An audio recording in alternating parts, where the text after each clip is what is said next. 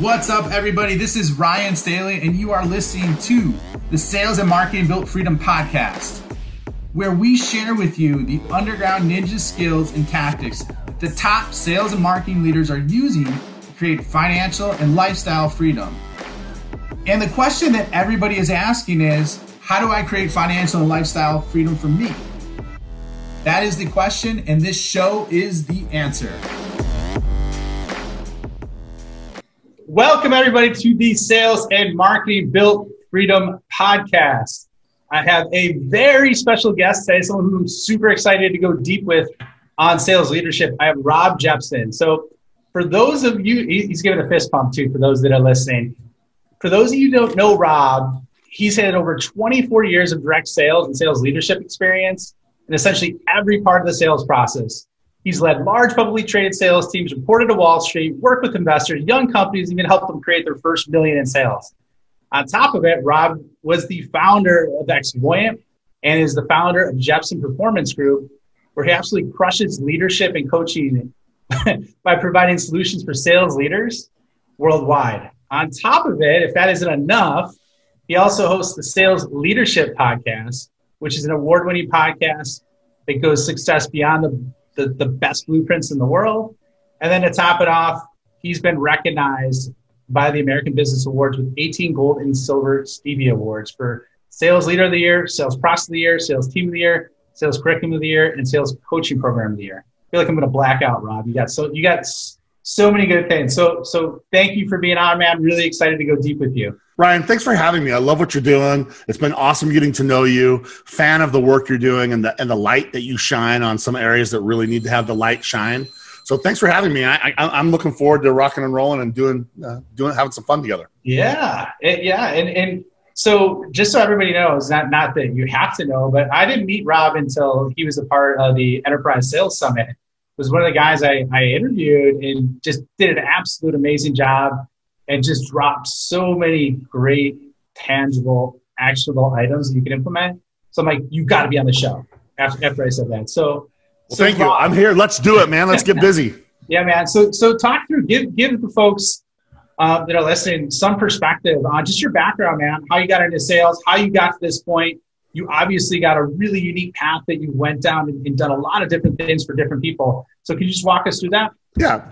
So I grew up like most. I didn't plan on being a salesperson. I have found very few that said I want to grow up and be in sales when I grow up. I thought I was going to be a first baseman for the Dodgers, man. And I thought that was my deal. But for whatever reason, that just didn't pan out. And I ended up in college, didn't know what to do.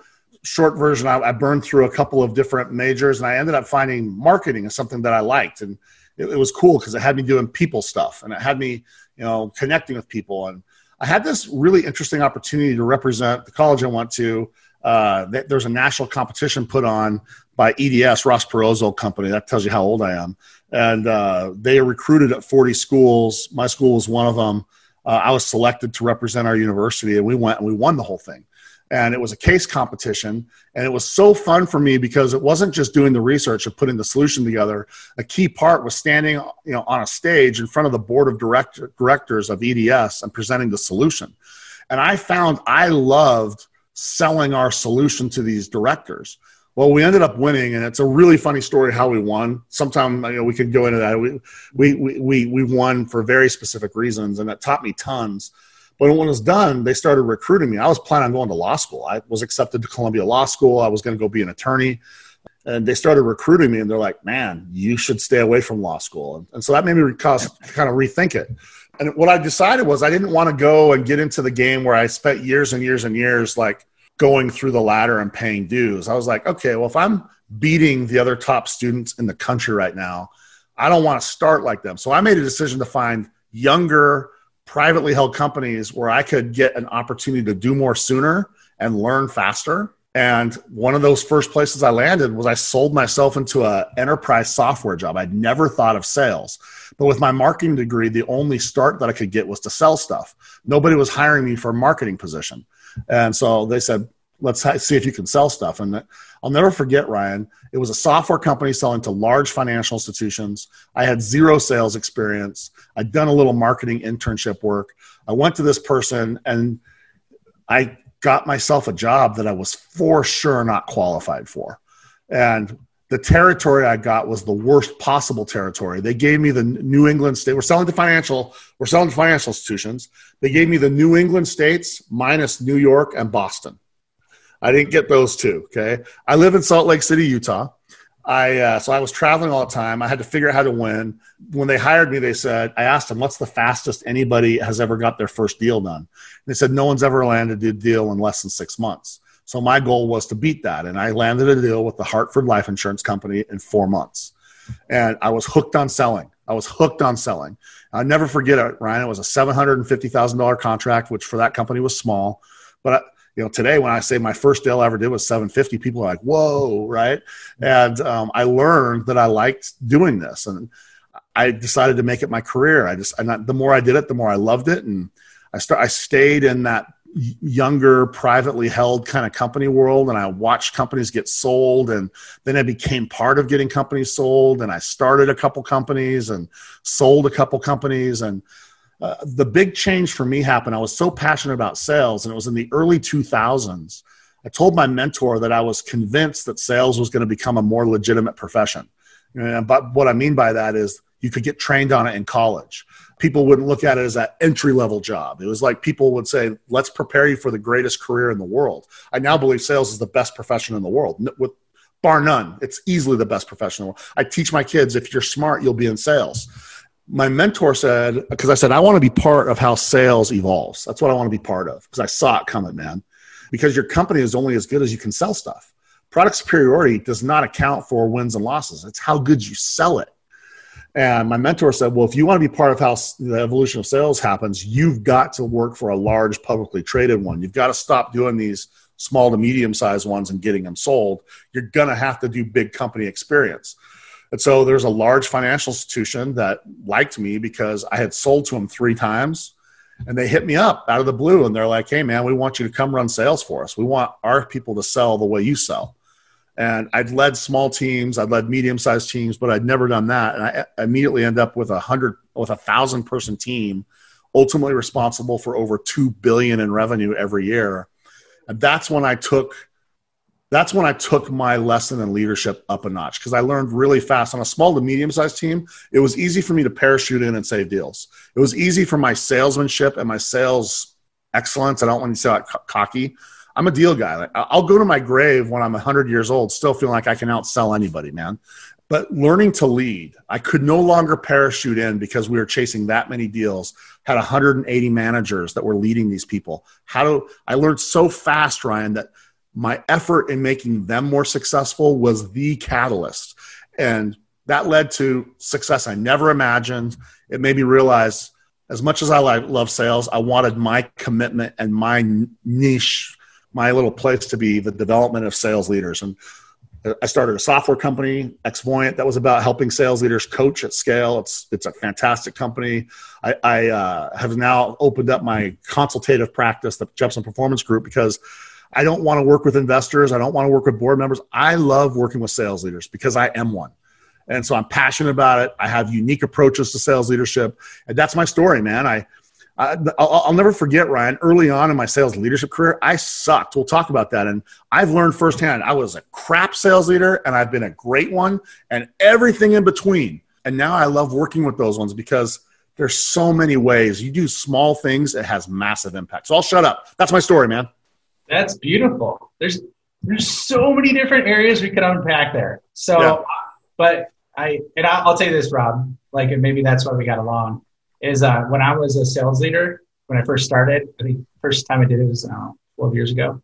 Actually, I did it earlier then, but I sucked too. I grew up in a very blue collar household, and my dad was a cop. Yep. And so he was very these are the rules, you follow them. And that was kind of the way I approached it, almost I don't want to say militaristic because that paints the wrong picture, but I took that approach. And as you know, salespeople don't really respond well to that. I did the same thing, brother. I was like, this is how we're doing it. And, I made such massive mistakes, right? I thought that, I tried to make salespeople in my image. I was the sales version of God. I'm here to make salesman in my image, right? And no, I have these 21 laws of sales leadership now, and it's amazing how getting some of these leadership laws right changes everything for you fast. Well, let's talk about that, man. What are the top 5 most important sales leadership laws? Let's pick a couple of them. We can unpack a few of them here quickly. I love this, especially I have a program that it's a new manager fast track program, and it's fun. I try to take what would take people 18 months to learn and condense it down to 3 months, right? And so I start with some of these laws. Law 1 is one that surprises people. Ryan, the answer is law 1, not everybody loves you. Okay. Not everybody loves you. And that's super important to understand. Okay. You have 3 kinds of people when you work with an organization. You have those that love you, you have those that hate you, and then you have those in the middle that are the swing group. Love group, hate group, swing group. And it's interesting because when you get that job, that sales leadership job, I was the rookie. I was the person that was like, I'm the leader. You're going to do it my way. And, the hate group's like, we'll see, right? And, there are some people who be love group. Oh, man, I love your approach. I love your style. I love your expertise. I love your experience. And they want to parrot you. They want to follow you. You get your groupies. But you're going to have other people. When I say they hurt you, they hate you, they really do, Ryan. And their objective is really important for you to know. They want to either hurt you or they want to slow you down. They do. And they never hurt you in public. They never hurt you in front of you. They always do it behind your back. They always do it at the water cooler. And the bigger your organization, the bigger the love group and hate groups are. And so the love group wants as much as you as they can get, but the hate group wants to find ways to slow you down. And then the group in the middle, they don't trust you. And it's not that they hate or love you. They just like, A, I don't know if I can trust that you know what you're doing. And B, I don't know if I trust who you are as a person. It's those 2 things. Because at the end of the day, there's 2 common things that you have to have if you want to be elite as a leader, I've learned. Listen, Ryan, I've seen tons of leadership approaches. 98% of the modern sales teams have a sales process. Only 3% of those teams have a leadership process. This is one of the reasons. No, I'm dead serious. 3%? 3. Because if I was to say, what's your sales process, you'd be able to tell me what it is. But when I say, okay, now let's break down your leadership process, that's a harder question to answer. Yeah. And so there's 2 things that I found are common. Number 1, you've got to build trust. That wins over the swing group. Number 2, you've got to achieve results. And you can't have one without the other. So if you have trust and no results, does that work? Mm-hmm. No. What about I have results but no trust? Does that work? Maybe for like a month. Yeah. And then only long enough for you to fund someone else's job search. Yeah. So your leadership system needs to be creating both of those things, both trust and results. And if you can do those things, I have a whole I've made that my passion. That's my thing, is how do you do that for salespeople? Those same things would apply in leadership in general, but the way you apply it to salespeople is a little different. So that's law 1. Not everybody loves you. And so Ryan, I have tactics for the love group.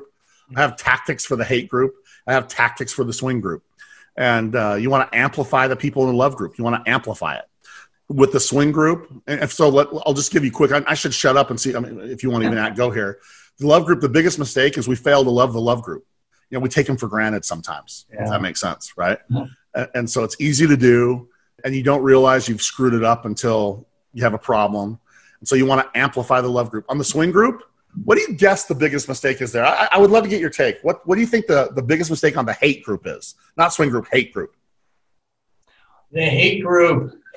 Think of He Hate Me. Remember from the XFL? Of course, yes. That's what I think. And remember, they want to hurt you or slow you down. So what do you think what trap would you suspect a sales leader falls into unsuspectingly with the hate group? Spending too much mind share and focus on them. Great way of saying it. I say the same thing, but different. Okay. We try to win them over.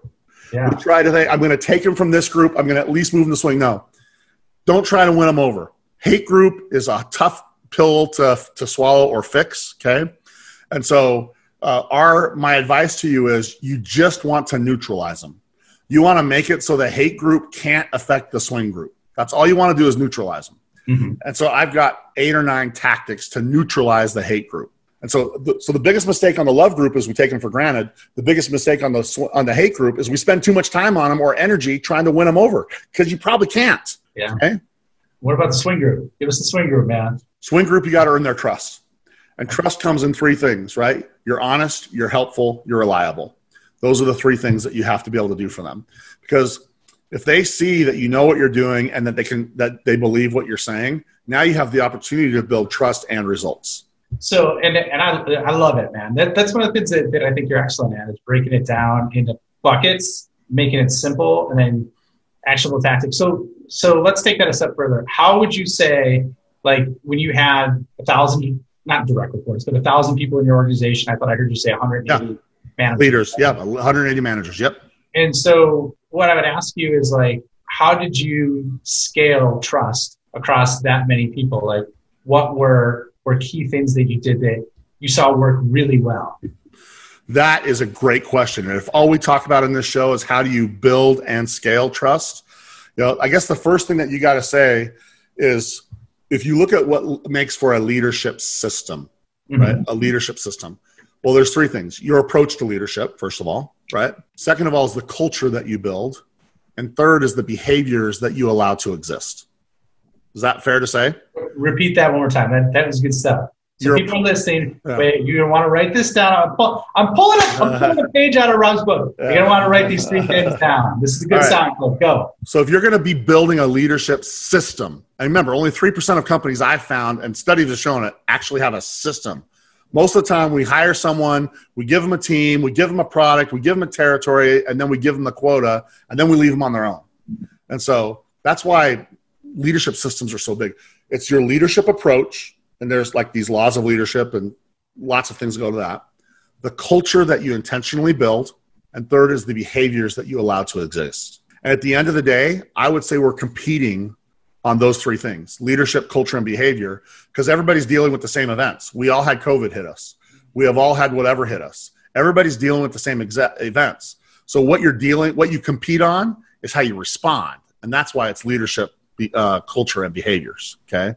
And so that takes me to trust. How do you do that? So since I told you behaviors is one of them, it's very important if you want to be a leader that has trust, because you got to have trust and you got to have results. You got to have both, right? Mm-hmm. Trust is earned through behavior, not title. Yep. Trust is earned through behavior, not title.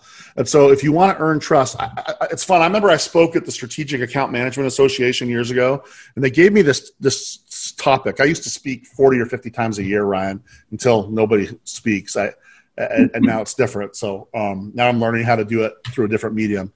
They wanted me to give a speech on how to be a trusted advisor. And that was a buzzword. Still, I hear it sometimes. And I kind of mocked the title. That's what they wanted me to do. And when I did it, the whole speech was making fun of the term trusted advisor. Okay, I blew it up a little bit.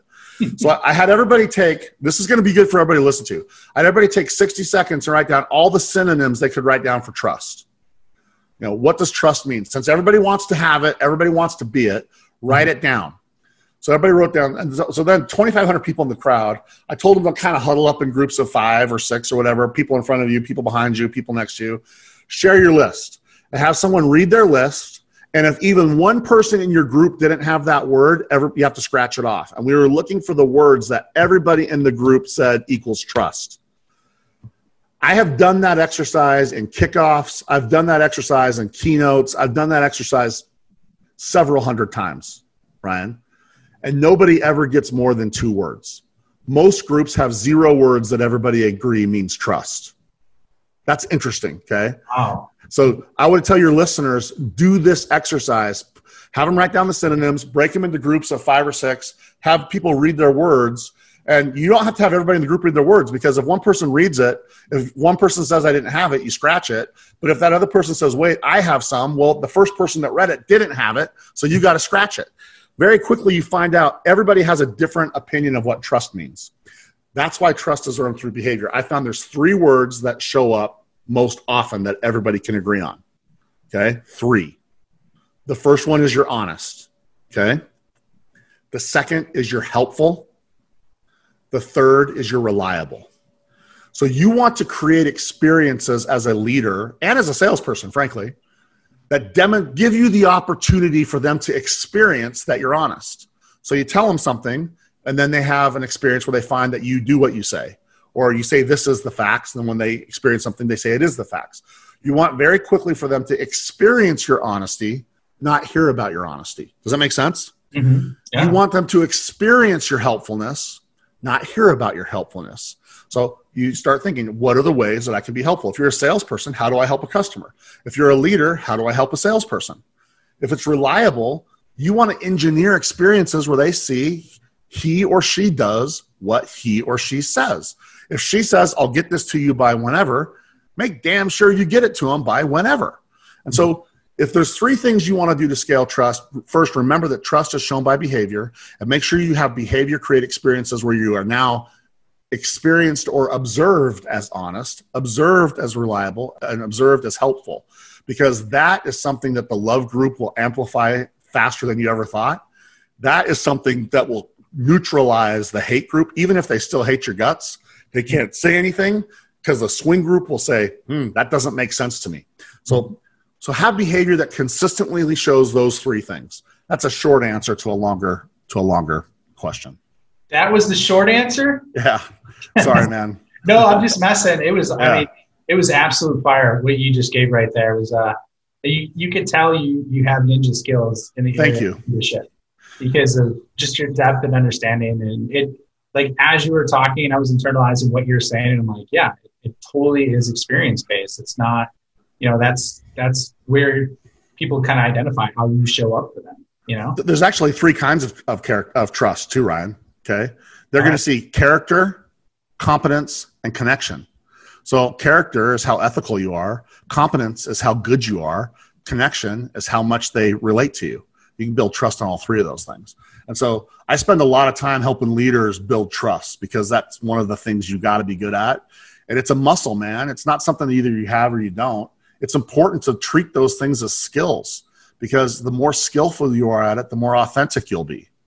I mean, I'll tell you this, if you ever have someone say, you can trust me, that's the person you should run as fast as you can, right? Yeah, I mean, because if you're trustworthy, you don't really need to say that. Right? So that, and in terms of that, Rob, so like I know what you do is results-based. Everything that you talk about is results-based. So let's just stick on the areas of trust and honesty and leadership. When you see someone implement or a company implement this strategy or this structure with people you help, what kind of results have they gotten? And can you give an example? You don't have to name companies. Yeah. Like, because so people can frame it in their mind, because there's so many areas to focus on. And I see where you're going, and I think it's beautiful. And I think there's massive results, but can you give some examples? Yeah, happy to. So for the listeners, I know you have marketing and sales, and it's important. I think it's genius that you do it that way because there's no reason they should be anything but connected. I see results in a lot of ways. My work as a leader is around mindset, skill set, and performance. And so inside of performance, there's a lot of ways that when you get good at the leadership side of things, there's at least 5 ways that I tell people to look for. They come at different times. They come at different paces. The first is you should see sales get better. It's not a stretch to say when a good leader, sales should grow because you are results-based. Like I said, if you have trust but not results, it's a fail. Okay. And so we need to make sure that we see sales go up. So that's the first one is total performance. The second is the percentage of people hitting goal should change. One of the epic challenges that faces sales leaders is the 80-20 rule is alive and well. And we need to get it closer to the 80-20 rule the other way. Yeah, exactly. I want to flip it. I want to have the 20-20 rule. I want to have the, you shouldn't rely on just a few people doing all your work. And so right now, less than 50% of reps in the United States are hitting goal. And it's fallen for 8 years in a row, Ryan. It's not getting better. It's getting worse. And so the pressure. 10. And for outside sales, I heard it's as low as 10. Yeah. In some cases it is. You're right. And so, so if you're going to be a good leader, then it's fair to say, yeah, total sales should go up, but it shouldn't just come from your 20% that do 80% of your work. Right? You should see the percentage of people hitting goal change. For me, sales leaders, I've learned you run to the more button. There's 3 buttons you run to. The more button we run to every quarter, every day, every year, the more button gets pushed. And if you don't like the more button, get out of sales. Okay. Just get out of it. Our job is to fund the growth of companies. So if you don't like the more button, you picked the wrong job. Okay. And so but you should have more percent of people. So that's one of my favorite ways to find out if it's working. Well, I was at 30% hitting goal or 10% hitting goal. This year I've doubled it. I'm now at 20% or I'm at 40% hitting goal. That's a win. That's a huge win, Ryan. And not enough people look at percent hitting goal. That's one of the things that I look at. For me, it's super important. That also will yield results in one of my favorite metrics that I don't see hardly anybody looking at. This is one from my book that I always start with. I just kicked off a massive worldwide company, and I asked for their number on this so I could have all the starting numbers. So when we started crushing, I could take credit for it, right? What's your revenue per rep? What is your average revenue per rep? Not enough people look at that, because if you can have a revenue per rep number, so if I'm a leader and let's say I have 8 reps, and then let's pretend my revenue per rep annually is $500,000, okay? And I have only 20% hitting goal. I am hitting my team goal. Too many leaders say, I do hit my team goal, therefore I'm good, so leave me alone. I would say, good. Job 1 is hit your team goal. Good. Job 2 is have more people contribute to it. And job 3 is have the general revenue that you get per rep under your direction get higher. Because if you're not creating increase in revenue per rep across the board, then I have a hard time understanding how you've created impact. So my job is to have people become legendary leaders, not successful leaders, legendary leaders. Legendary is my word, man. We got our website getting ready to go live, and you're going to see that all through it. Be legendary. For all my customers, I get them shirts that say in big letters across the front, be legendary. That's what we want. So that's the third way. The fourth is you should see win rates change.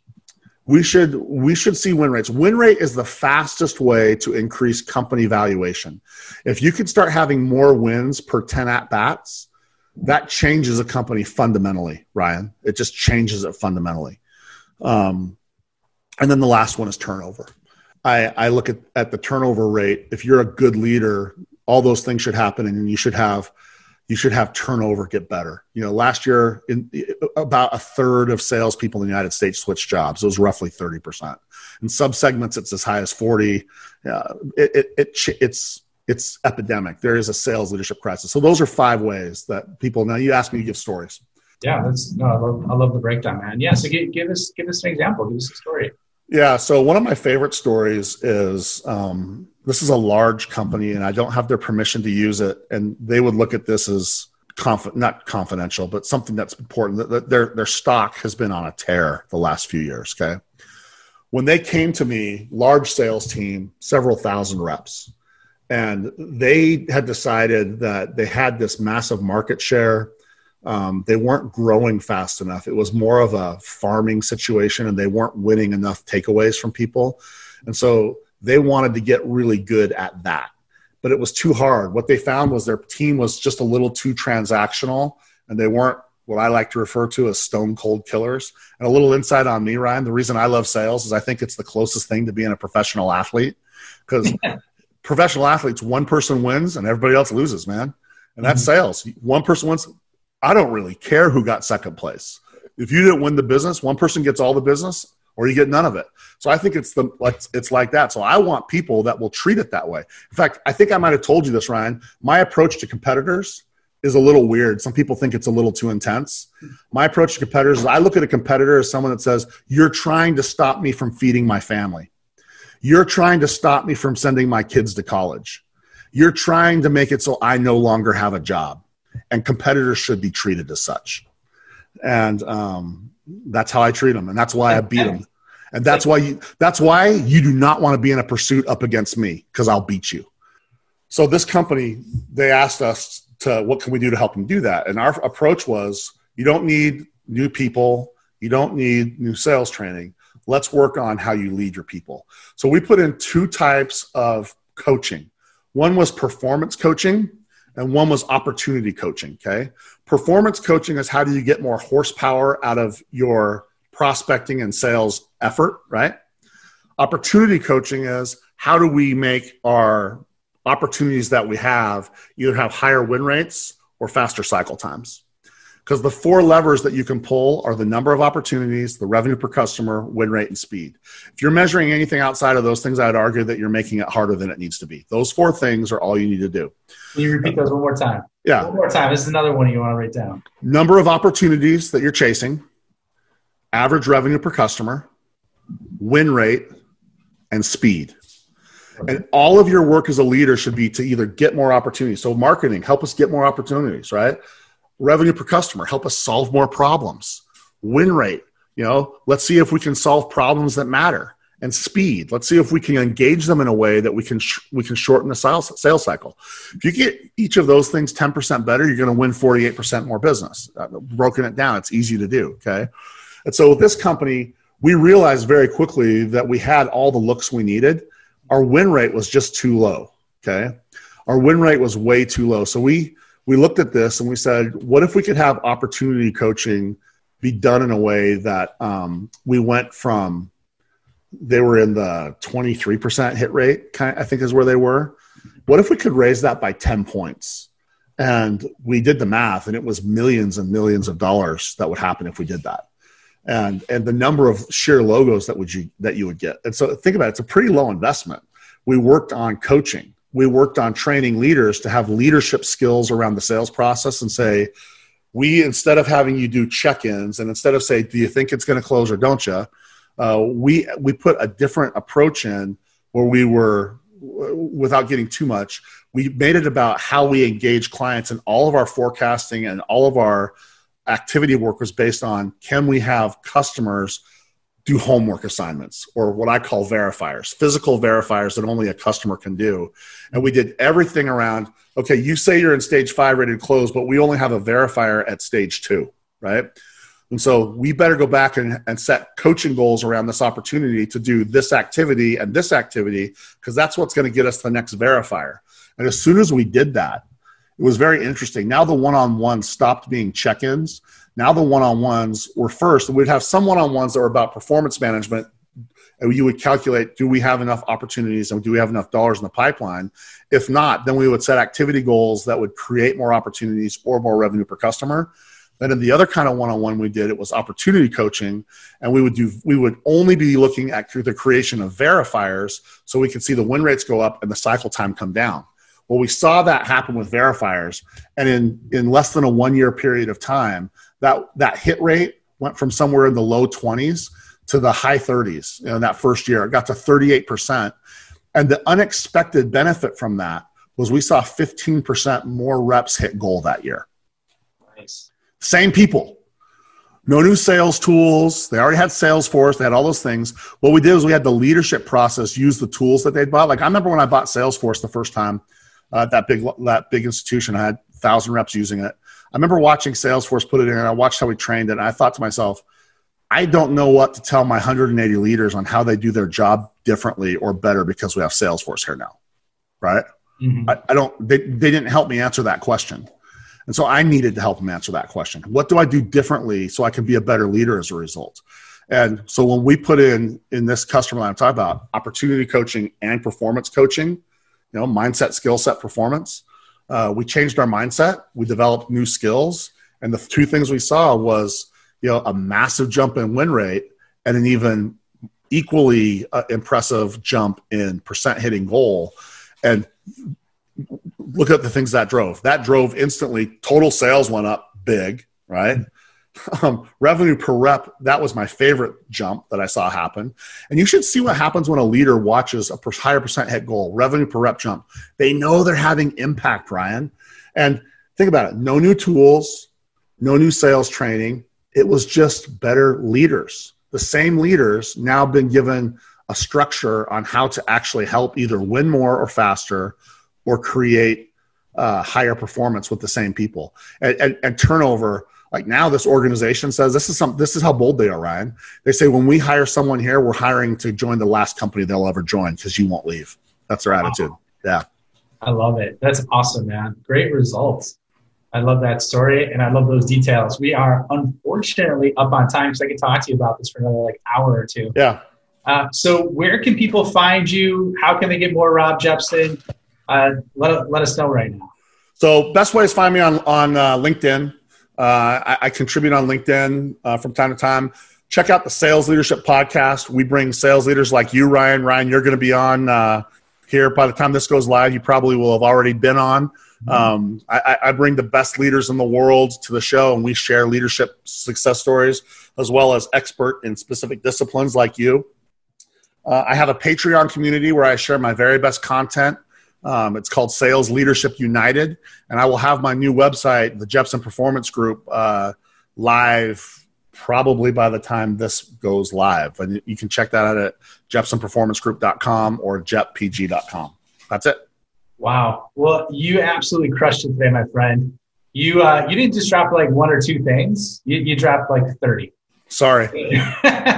No. And I mean that with the highest form of compliment. Like, it was awesome. Like, you touched on so many areas so succinctly in such a sharp, like, real crisp period of time. So thank you so much for sharing that, man. And thank you so much for coming on. Thanks for having me, man. Appreciate you, brother. Thank you for spending the time with me today. I know that time is one of the most valuable resources, so I truly honor and appreciate you coming along this journey with me. One of the things that I want to ask you is if you really truly enjoyed this and know someone that this can make an impact on, please share this episode with them. If you're on a journey for financial and lifestyle freedom, it is always exponentially better if we're building a tribe with like-minded people who are on the same journey. In addition, I have an amazing PDF for you that could be career-changing in terms of the content. Essentially what it is are the top 10 questions that every big customer is asking behind closed doors that no one is telling you about. I'll put a link for it in the show notes, so check it out. It's my free gift for you for being a part of this launch and being a part of this journey with me, and I hope to see you soon.